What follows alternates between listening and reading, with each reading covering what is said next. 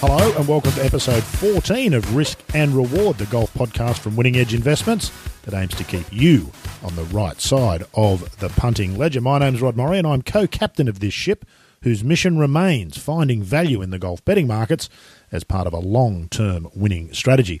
That probably makes me sound smarter than I am, and it's to be applauded that I in fact have nothing to do with the weekly selections presented other than to elicit them from my erstwhile co-host. And who is that keen student of the game, I hear you ask? Well, it's none other than 50-plus year golf professional and lifelong punter John Evans. John used to be Australian, but's now been ensconced in New Zealand for so long, I'm not sure he hasn't become one of them. J.E., can you confirm your loyalty to the flag, or have we indeed lost you to our cousins across the ditch?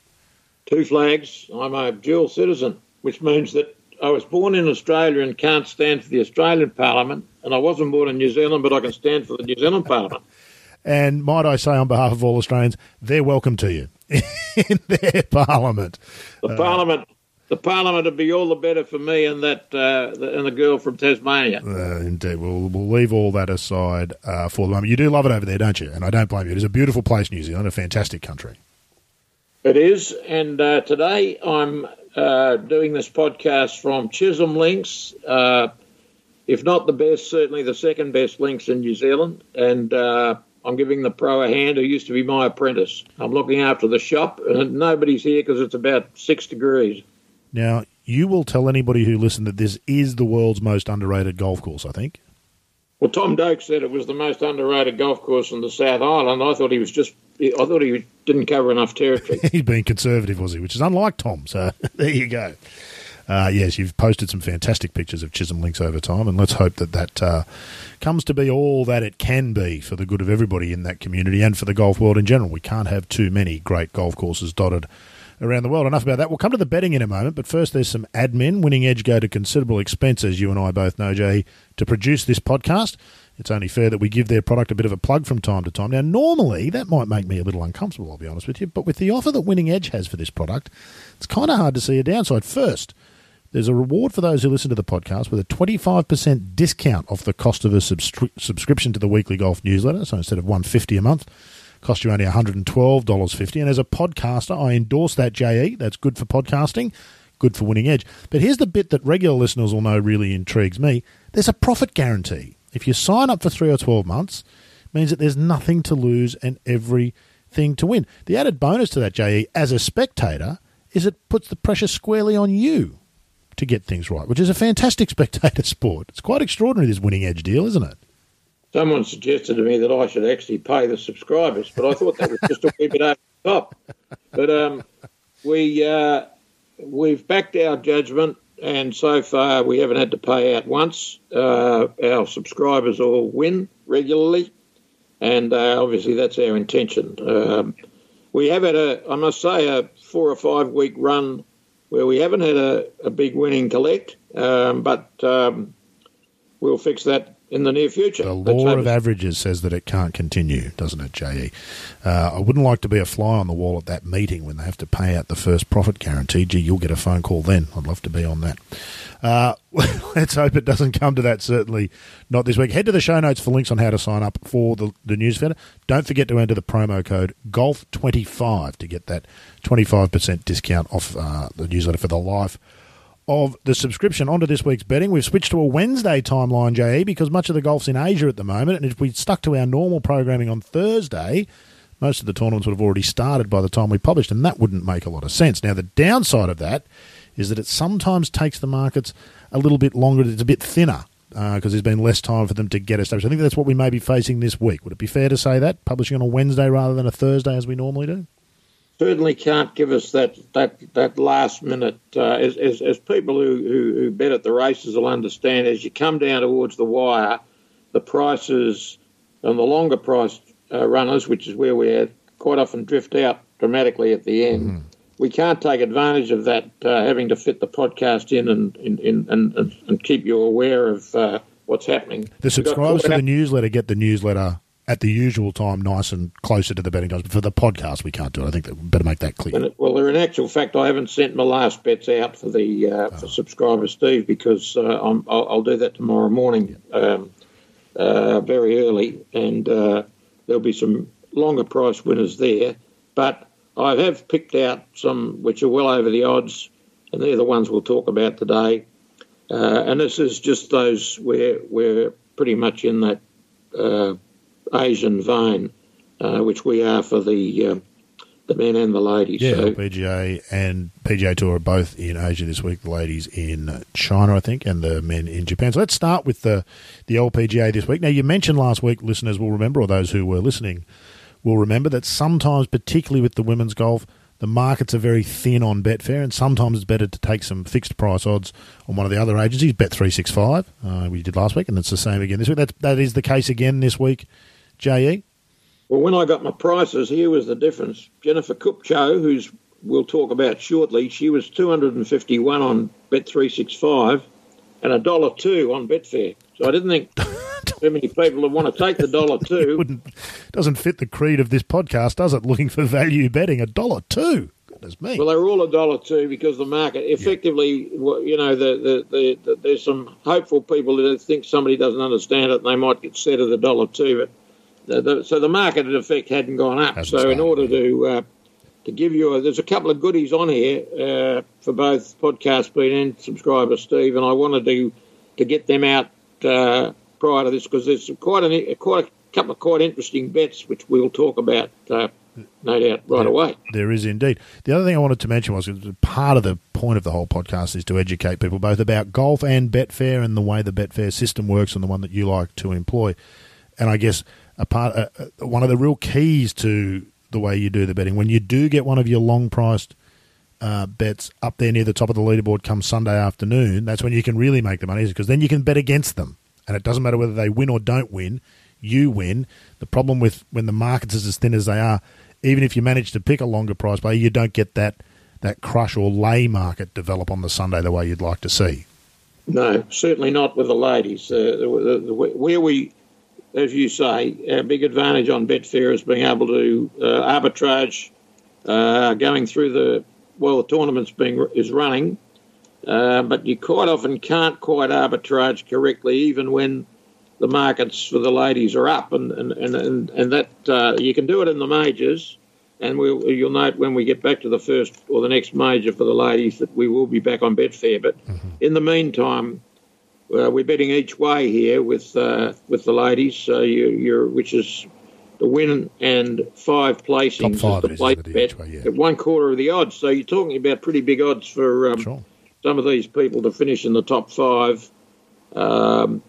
And we hope we'll get a winner there quickly today. But anyway, so Bet365, but just for the ladies. All the other bets are on Betfair. The markets are thin, are strong enough there to be able to later arbitrage if necessary on Betfair. Excellent. Let's talk about the ladies. Jennifer Kupcho, you already mentioned her name. She impressed so much at the start of the year as an amateur at the Augusta National Invitational, the first time women had played high-profile competitive golf at Augusta National. She, of course, turned pro not long after. She's had a very steady introduction to her professional career. Just the fact that she's in this field tells you that she's played well during the year, because these are limited fields in Asia. It's a reward for playing well earlier in the year on the LPGA. I think it's generally the top 60 or maybe 90 only get starts in Asia, so she's obviously been playing pretty well. $251 is very long odds for a player who surely, JE, the law of averages says she almost must be due, must she not? She's too good to not win at some point. She's got one great advantage over quite a number of them, in that if she gets a good start, then she'll compete right to the finish. Mm-hmm. Well, she showed that at Augusta in that major amateur tournament, what a strong finisher she was, and she's obviously a confidence player. And she has had a couple of very, very good. I think she even finished second about 5 or 6 weeks ago. So I just thought she was one of the girls that was over the odds amongst the contenders. Yeah. Now, of course, this is a bit of an unusual tournament. There's a somewhat mixed field. We've got a bunch of players off the Korean LPGA Tour who've gotten starts. And, of course, the Korean LPGA Tour might be one of the most competitive, most viewed, most commercially successful professional golf tours in the world that nobody knows anything about, JE. We see players regularly. Sung Hyun Park springs to mind, So-Yeon Yu, Se-Young Kim. All of these players who have been very successful on the LPGA and won majors were multiple winners on the Korean LPGA Tour long before they headed to America. So it's a very big and very deep pool of talent, isn't it? But you've got to know who the players are to watch, and it's tough to get information. Well, you've picked a few, and you've got one in there for Podcast Pete. Yeah, I think Jin Ko too. Jin Young Ko, yes. I think she's six times a winner before she went to America. Yeah, I think she came straight out of the Korean tour, and there's also strength in the Japanese tour, as the British Open winner proved. And so these girls, they're hardened competitors, and I found this girl, her performances over the last 10 weeks on the Korean tour is sort of 5 or 6 top tens. So I thought I put a couple of the other ones in, but this is the one I picked out for Podcast Pete. Minji Park at $351. Fantastic record. Twice second in the past 5 weeks on the Korean tour, which, as we've said, is a great proving ground. And we are finding that on the US tour, where the college players now, there's a narrow gap between them and winning on the PGA Tour. The same is true for the Korean Ladies Tour. And so I've actually got 3 of them mentioned in my subscriber Steve picks. And Minji Park, it was the best of them at $351. So that's why we put her in there. It is a step up in class, there's no denying that, but it's not as big a step up in class as most would assume. I think that's the point, isn't it? Which is why you've got this value to be had. These players are virtual unknowns to most. You've really got to be a keen follower of golf to have found the Korean LPGA site and be able to follow the results and what's going on there. But the ladies in Korea, the top women golfers, they are superstars, Jay. They fly back into Korea. There's photographers from all the magazines and the newspapers waiting for them at the airport to come out. They have these impromptu press conferences. Women's golf is enormous in Korea. So, but we see almost nothing of it. It's quite bizarre, isn't it? You only got to see them when they roll up in their shirts with the logos on them. They're all paid up to the nines. So, they've usually got 4 or 5 logos on their shirts, and that just shows you how important the Korean Ladies Tour is to Korean companies, and big companies, major financiers and car companies and cosmetic companies are all getting and backing these young Korean players, and rightfully so. You only got to look at them. I guess it'd be fair to say that of the top 50 players in the world, 25 of them would be Koreans. Oh, very much so. And they're all coming out of this tour. So Minji Park is one. Obviously, if you back a winner and convert into a subscriber, you're going to get more than one. I wouldn't be at all surprised if one of these girls didn't pop up here. They're not far from their own dunghill. They're used to these the golf courses in China are similar to the courses in Korea. And, in fact, half my picks are Koreans, young Koreans at long odds. The golf in Asia is very different in style and feel to what most of these players encounter on a weekly basis in America, isn't it? So they're the best players in the world, and they will adapt, but they won't be immediately in their comfort zone for the most part at a lot of these kind of courses. So there's a lot of factors to consider when the Well, they've got to get used to the food too. The American girls, that's a complete cultural shock to them, whereas the Korean girls will be coming into a similar kind of cuisine. Yeah, indeed.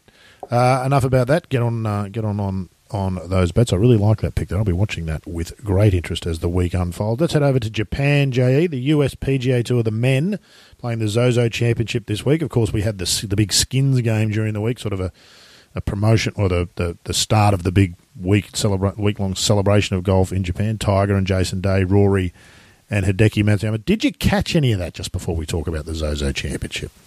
I didn't see the skins game.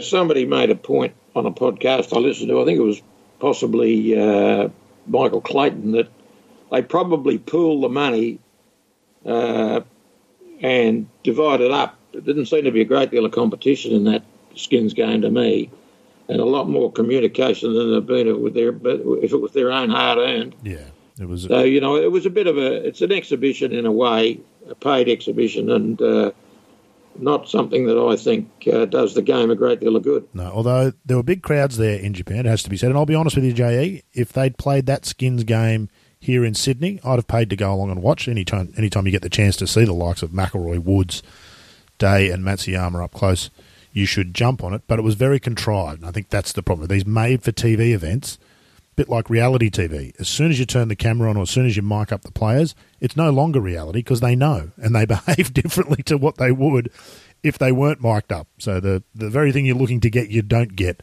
when it's like that. So There was some interesting conversation. I did see a couple of snippets. I didn't watch it. As I said, I didn't watch it, but I did see a couple of snippets, and there was some interesting conversation. It wasn't deep and meaningful, but it was interesting. Yeah. And that miking up would create if they forgot they were on the mic, you might have got some.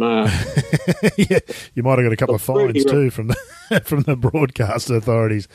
Golfers being mic'd up is just a recipe for bad language, which I recall a couple of years ago, Tiger played an exhibition match against Rory in China, which was pay-per-view only online. And I don't know whether he didn't realise it or whether he just didn't care at the time. It was back in 2013 maybe. His language on the day was appalling and constant and very, very much all over the broadcast. So there you go. Enough about all that. Yeah, there was one I did see, and the pictures of the commentators, and I'd imagine that Jeff Ogilvy would have made an impression to those who watched, and for that reason alone, it might have been worth watching. But as I said, I didn't watch it. No, look, I didn't feel Jeff was at his best. I'm guessing it's the first time he's done on-course commentary. There did seem to be some technical issues. I imagine that it would have been a crew of people from both Japan and the Golf Channel America. It would have been from a production. You've been in TV, you would understand this, Jay. That behind-the-scenes stuff is frantic at the best of times. Any sort of communication blips, and it really does show up. And there were quite a few times they tried to cross to Jeff, and he couldn't hear them clearly. And so I don't know that we should judge him on the performance there. I don't know that he got the opportunity to do what he would have liked to have done. It was a bit disappointing, frankly. And I like Jeff. Jeff's a good guy and a very smart guy. The on-course commentator is a victim because he can't see the pictures. That's right. And, you know, the old adage that Peter Thompson said to me, he said, let the picture tell the story. Well, if you can't see the pictures, you're a bit of a victim. And then if your mic doesn't work or your sound man gets lost or, you know, there's a million things can go wrong when you're on that ground position. Whereas when you're in the booth, the director is continually in your ear telling you what's happening and which direction you should be going. It's a lot easier. Commentating in the box is pretty simple stuff. It's really quite an art form, the on-course commentary. I mean, it takes a special kind of person because you've got your ears are going crazy. They're telling you to call shots that you saw 5 minutes ago, and they want you to call them as live because that's when they're showing the videos. An awful lot goes on when you're out there on course. Full respect to anybody who does it. It really is a bit of a talent.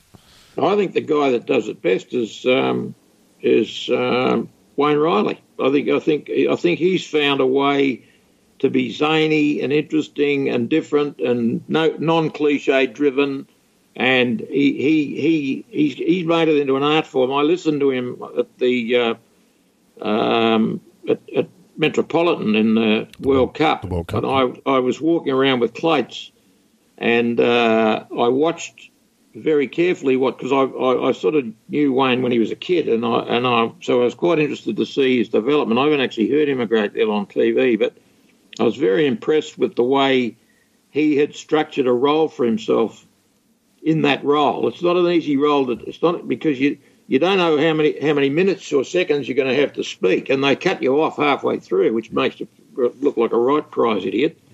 But he's made an art form out of it, and I think he's far and away the best of them. Yeah, I'm a Jim Mackay guy, Mickelson's old caddy. I think he's a fantastic... Bones? Yeah, Bones. He's a fantastic on-course commentator. Well, he reads... The thing about Bones is that it's his job. That's right. The on-course commentator is Bones' job. That was his job as a caddy, and he did it exceptionally well for a long time. So, whereas a golf pro going into that role, it's not his natural position. No. He's not in the position that the caddy is in. And so Bones is understated. You don't know where he is. That's quite impressive. But as I say, I still find from an entertainment perspective, Radar's entertaining. I like him. If we've got any listeners in the UK, they'd be familiar with me because his work, we don't get the Sky Sports feed down here for much of the golf that we see. I don't think, or maybe we do these days. Not very much. No, because I get that Foxtel too, so you don't get a great deal of it. But as I say, I watched him very closely on half a dozen holes. And the way he went about it impressed me. He was. I mean, I did that job on and off for 4 or 5 years, and it was very frustrating. It was not an easy task, and he handled it with a great deal of aplomb, I thought. Indeed, and a fabulous golfer in his own right back in the day. Won an Australian Open, in fact, you know how they interview all these players on the course nowadays, particularly in Europe. Well, I interviewed him. He had a 6-shot lead coming down the last at Titirangi, and he'd driven it on the fairway. You know, he could have pumped 3 drivers out of bounds from where he was, and he still wouldn't have lost the thing. And so I got castigated for interviewing on the course. Now they're interviewing him, on the second tee. That's right. Well, quite often coming off the 10th or the 11th. That Tim Barter does it. That is not an easy job. And that Tim Barter, who does those on the European Tour coverage, he does a fabulous job of those, I think. Tim Barter's very good, but now it's become the norm. That's right. When I think I was probably nearly the first person ever to do it. And I got, I said to the director, I said, I'm going to interview this bloke. He's leading by 6 shots. Can't lose. He said, he won't talk to you, will he? I said, yeah, we'll spot. So, Radar, do you want to have a chat? Oh, yeah. He said, I've never been this far in front. He would have been up for it for sure, Radar. He loves to have a joint. Generally speaking, as a golf fan, my take is I feel like you don't get much of value generally. And the reason I think Tim Barter's good at what he does is because he handles a very sensitive situation extremely well. It wouldn't take much to say the wrong thing, upset a player at a moment. He's quite often got blokes who've just come off a double bogey or a bogey on the previous hole. It's a sensitive thing to handle. He does a terrific job of that. But having said that, generally speaking, I'm not sure it adds much. Does it, J.E.? The players aren't. What the player's going to tell you? I just had a double bogey. I wish I had. I don't think it adds much when they do it. But it certainly added quite a bit when I was doing it because, the people here was the winner. Interviewing yes, very much. With an eye under the green. I did it. In fact, I did it almost every tournament after that. Yeah. And I had Nicky Price with a 15-foot at a tie, and at the Grange in the New Zealand Open, and I had Grant Waite, who had just hit his second shot on a par 5 on the green for 2, and he had 2 putts to win from about 25 foot. And those people were quite happy to have a chat for 5 minutes walking down the fairway. And that was good TV, I think. It's different. Nice distraction for them. It's the enemy of the golfer, isn't it?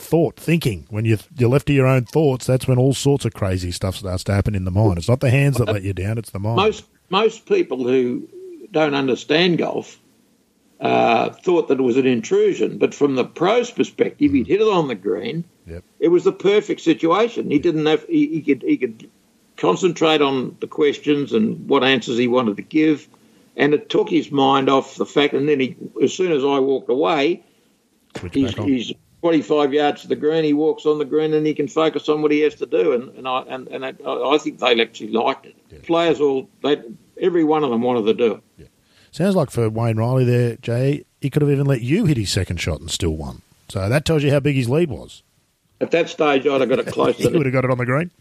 Indeed. Let's talk about the Zozo Championship in Japan, the PGA Tour event there this week. Podcast Pete, you've got 4 selections for Podcast Pete this week and some interesting ones for subscribers, Steve. Let's start with 3 of the Japanese players, Yusuke Asagi, Tomoharu Otsuki, and Satoshi Kadara. Most people will have probably heard of Satoshi Kadara. He's played quite a bit internationally. The other 2, not so much. So, again, a bit like the Korean Women's Tour, you've really got to know where to go to look for information about the Japan Tour players, don't you? Well, only 78 players. And there are 4 or 5 Japanese players who are not regular PGA Tour players, but they are regular Japanese Tour players. And to put you in the picture, Ryo Ishikawa was 100-1.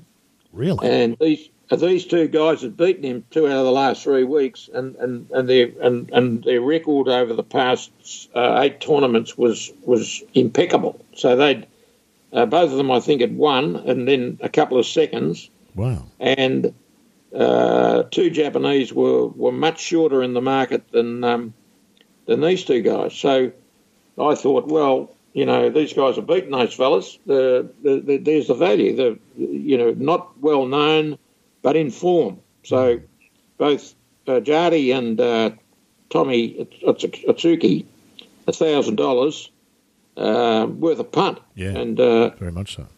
Differently from Kodaira, who's a seasoned US Tour veteran. He ran third at in Texas at the match play, narrowly beaten, I think, by the Ultimate Winner. And, I think you're right. I think. In fact, I think he was tied on the 18th tee with John Rahm. Yep. And John Rahm lucked in. I thought that Kodaira was unlucky, so that was a very, very good field. So Kodaira at $700 in Japan on golf courses that he would know exceptionally well, I thought it was well over the odds. So there's my three Japanese, and there were two others. There's two others I think I've put in there into the picks as well, both having excellent current form. And then the final one is Max Homa. And I tipped Max last week, but there was some suggestion from Max, who's a bit of a card and gets regularly on Twitter. He's worth a follow on Twitter because he's quite zany. But I got the distinct impression that Max had gone to the pub on the way to the airport, and I thought, well, I'll put him in and hope that he can. He's better under the weather. And as it turned out, he did come out of the blocks with a hiss and a roar, but he dropped back, and that might have been tiredness. But I'm banking on this week that Max will have had a dose of the sensibilities, and because of last week's performance, he's drifted out to $730. So he's probably realistically a 200-to-1 chance. So I thought 730 was a bit over the odds. So there's my four picks for the Zozo Championship in Japan, which does feature Tiger Woods, but he's extraordinarily short for the way he played in that Skins game. He scrubbed it round there. Well, the first three holes were appalling. He was about 6 over through the first three. Golf you'd see up at Mangrove Mountain. The first skinny one, he hooked it 30 yards left of a par 3 green, and the other three all promptly hit it in the water. That's how he won his first skin. So, they all hit it in the water. They all hit it. Must have been all three of them. Jason Day, Rory McIlroy, Hideki Matsuyama all stood on the same tee, watched the previous shot go in the water, and all followed. Yeah, no, well, you know what they've done. They've all felt sorry for him. No, maybe. Quite possibly. He's the elder statesman amongst them. Yeah, there was some decent ribbing. He needs some money. Yeah, that's right. I think it's a pretty reasonable thing to do, really. I mean, up there, how would he have got by? I think the skins were about $10,000. I can't imagine that Tiger's got out of bed for anything less than about $1.2 million in the last 20 years. Yeah, to go anywhere. You don't get him out of a plane for a small sum of money. So anyway, so there they are. So Yasaki Ajati, $1,000. Tomohiro Atsuki, $1,000. Satoshi Kodaira at $700, and Maxi Homa, the humorist, $730. There's our four. So that's a couple of extra podcast Pete tips this week. That's right. Because I wanted to describe the Japanese, and again, it's not dissimilar to the Korean ladies' picture. They might be outclassed completely, and we won't know. But my feeling is that these tours are coming closer and closer together. That the Japanese tour people can hop from one or the other, and they can be very competitive. So we'll find out this week. 4 excellent examples of the very purpose of this podcast and the golf newsletter itself at Winning Edge Investments, JE. Value bets. They're good value. You're not saying any of them are going to win, but just that they're more likely to win than the odds suggest. And that's what it's all about the value. That's the key, and over time, that's how we can keep producing. If you know a bit about golf, you can keep finding that value. It's two areas of expertise coming together. I think that's what makes you ideal for it, is that you understand both. Let's quickly move on to the Portuguese Masters, the European Tour event, actually playing somewhere near Europe this week, which is nice.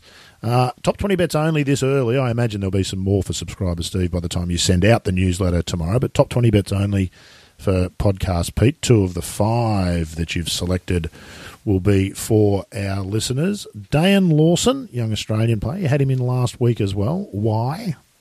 Yeah, Dan Lawson, who's a very, very steady player, and continuously improving. Mm-hmm. And last week hung in there for a very strong finish. And I just think that he's on a very steady upward movement. And I've got him in again now. Now his form's not brilliant, but you're talking about 4 cuts made out of the last 6 tournaments, and showing up and continually showing up and looking like he's going to improve. So we've got him in there at $14.50 the place, the top 20. And I think it's only a matter of time before he wins one, this kid. He's going to bob up, isn't he? He's that sort of player. He's going to bob up somewhere, and when he does, it shouldn't be a surprise to anybody who follows the game closely. Yeah, so Dan Wilson at $14.50 I thought was pretty good. The other fella that I've got in here, Bernd Ritthammer, now he ran 9th in this tournament 2 starts ago and had a second 4 starts ago where he narrowly got beaten. I think he got beaten a shot. Or might have even got beaten in the playoff, but I think he got beaten a shot. And so here's Bernd Ritthammer at, I think, $7.40, I think he was. $7.40. Now, be honest, Jay, have you chosen him on form, or is it because he's got the best name in the field? Well, he hasn't got the best name. Who's got the best name in the field? Oh, no, Felipe Bergamaschi. Felipe Bergamaschi, but he hasn't made a cut since God was a schoolboy. Fair cop. So, no, Bernd Ritthammer, no. I watched him when he did run second, and I thought to myself, this kid's got ability. And then I had a look at his form on this course, and I see that he finished 9th 2 starts ago. So I've got him in there at $7.40 the place, and I think he's got a big show. Yeah, indeed. That horses for courses thing, it holds true in golf, doesn't it? And if you follow golf at all, if you've ever looked at the stats behind golf, you see it every year. And I suppose the place we really see it is Augusta National and the Masters. There are some players who are just always in it for whatever reason. The course sets up well for them. Like all of my tips this week in the top 20 bets are all guys who have consistently performed well in Portugal. Yep. That's been the ethos, and actually, it's been a system that I've been working on now for about 4 or 5 weeks, and it is amazing how it continually comes up that the players who play well on courses continue to do so. Yeah, it's a funny thing. I'll plug some of my other work. I do another podcast for Golf Australia magazine down here called The Thing About Golf. It's an interview show, long-form interview show with all sorts of people from the golf industry. And the one that we just dropped this month was Peter Lonard, 2-time Australian Open champion, a fantastic guy, a terrific storyteller. But he talked about Augusta National, and he's one who you would have thought his game, a very solid striker of the ball, can land it where he wants to most times, which is really kind of the key at Augusta. You've got sort of small boxes to hit it in near the flags and get it close. But he said the thing about Augusta that always tripped him up, much as he practiced it, he never liked putting up a hill over a crest and then the ball going down the other side. And he said he had so many of those at Augusta National, he could just never get comfortable at the place, and hence never played well there. So just a little thing like that for a player like him, that was his kryptonite. And because of that, I don't think he might have only made the cut once at Augusta in 4 or 5 appearances, which is for a player of his ability was a poor record. I just thought that was a really interesting thing that he said about that. So you can see how players have something about a course they don't like, or conversely something they do like. They get comfortable there. Give a good player comfort and confidence. They play well, don't they? Well, I think the interesting thing about what he said there is that here's a bloke who was a very, very good iron player. And you'd have to say that, nobody likes those putts he's talking about. Who likes a putt that goes uphill and then downhill? They're almost impossible to judge. And but what that's saying is that he couldn't get the ball into the right part of the green. That he wanted, that's right. And that's what they talk about. They talk about that in all the players say you've got to try and keep under the hole at Augusta. And so obviously, perhaps he was playing too conservatively with his iron shots. It's the most interesting comment. Yeah, I don't know. I don't know if you've listened to that interview yet, Jay. I think you'd really enjoy it, actually, Peter Lonard. I'm waiting. I played with him in the New South Wales Open at Concord, and at that stage, he probably weighed about 9.5 stone. Yeah, he had the Ross River fever, and his body completely changed after that. He was I'd say he was 5'10" and 9.5 stone when I played. He was a string bean. He was talented. He wasn't. He hadn't. I don't think he'd been to Gary Edwin at that stage, but he was talented. But he was not the player. I watched him when the Australian Masters at Huntingdale, and he really impressed me.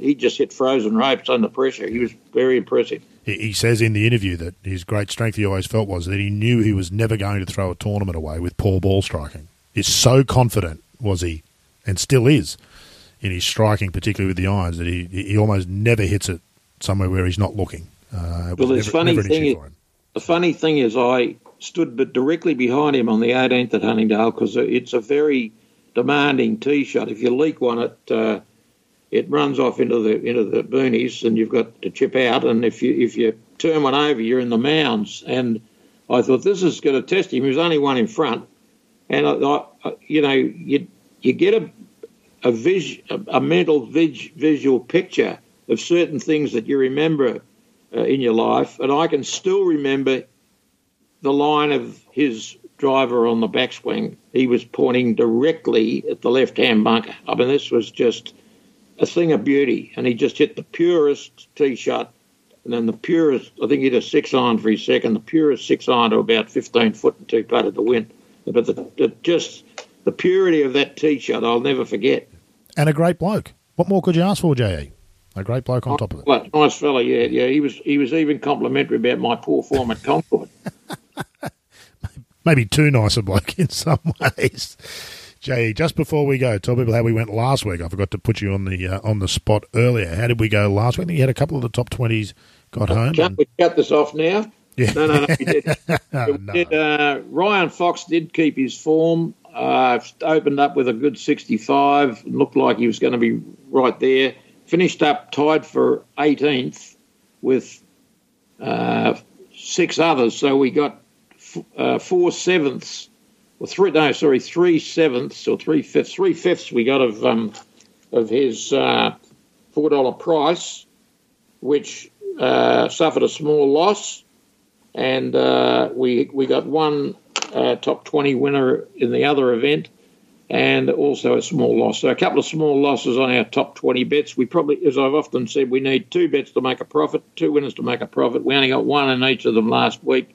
We did have a couple at big odds that were very close up, and both of them had bad last rounds. But I still think I'm on the right track there.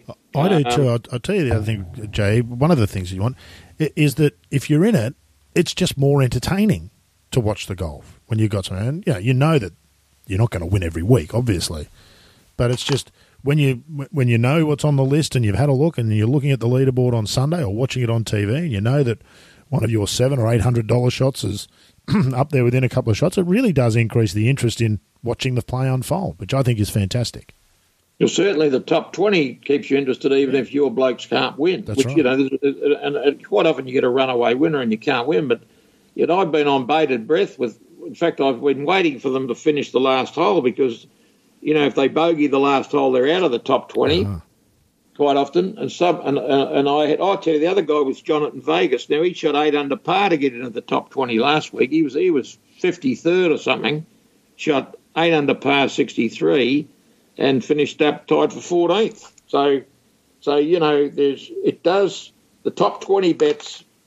You're not going to get rich on them, but they tend to amortise our losses over time on the big deep price bets. Yep. But it's quite exciting, I must say. It keeps me up until 4 a.m. waiting for that last shot. And then back up again at 5 to watch the US golf. So not much sleep on Sunday nights for you, I'm guessing. Monday. Sorry? Monday mornings. Well, they're going through. Those tournaments go through till sometimes 1 o'clock in the afternoon on a Monday. So I don't go to work on a Monday. I watch golf from sort of 8 o'clock at night until 12 o'clock the next day. But you are working, G. You're working for Podcast Pete and Subscriber Steve. So you might not be going to a job, but you are working. An honorary thing. It's an honorary thing. It's an honorary thing. Fantastic to have you along. Really enjoyed it again, Jay. Thanks for taking some time. Well, thank you, Rod, again, and I'm really enjoying your other podcasts, which have been great. The good and the state of the game, very, very impressive. Very kind of you to say so, Jay. And as with this podcast, it really relies on the talent you've got to work with. You can't run the thing from one side. So good podcasts require good guests, and you've been a good guest today. I'm sure all of our listeners agree. Good luck with those bets, Podcast Pete, and subscriber Steve. You get some more communications from JE, as you know, as the week unfolds and the golf is played. We, though, will be back again to do it all again next week here on Risk and Reward.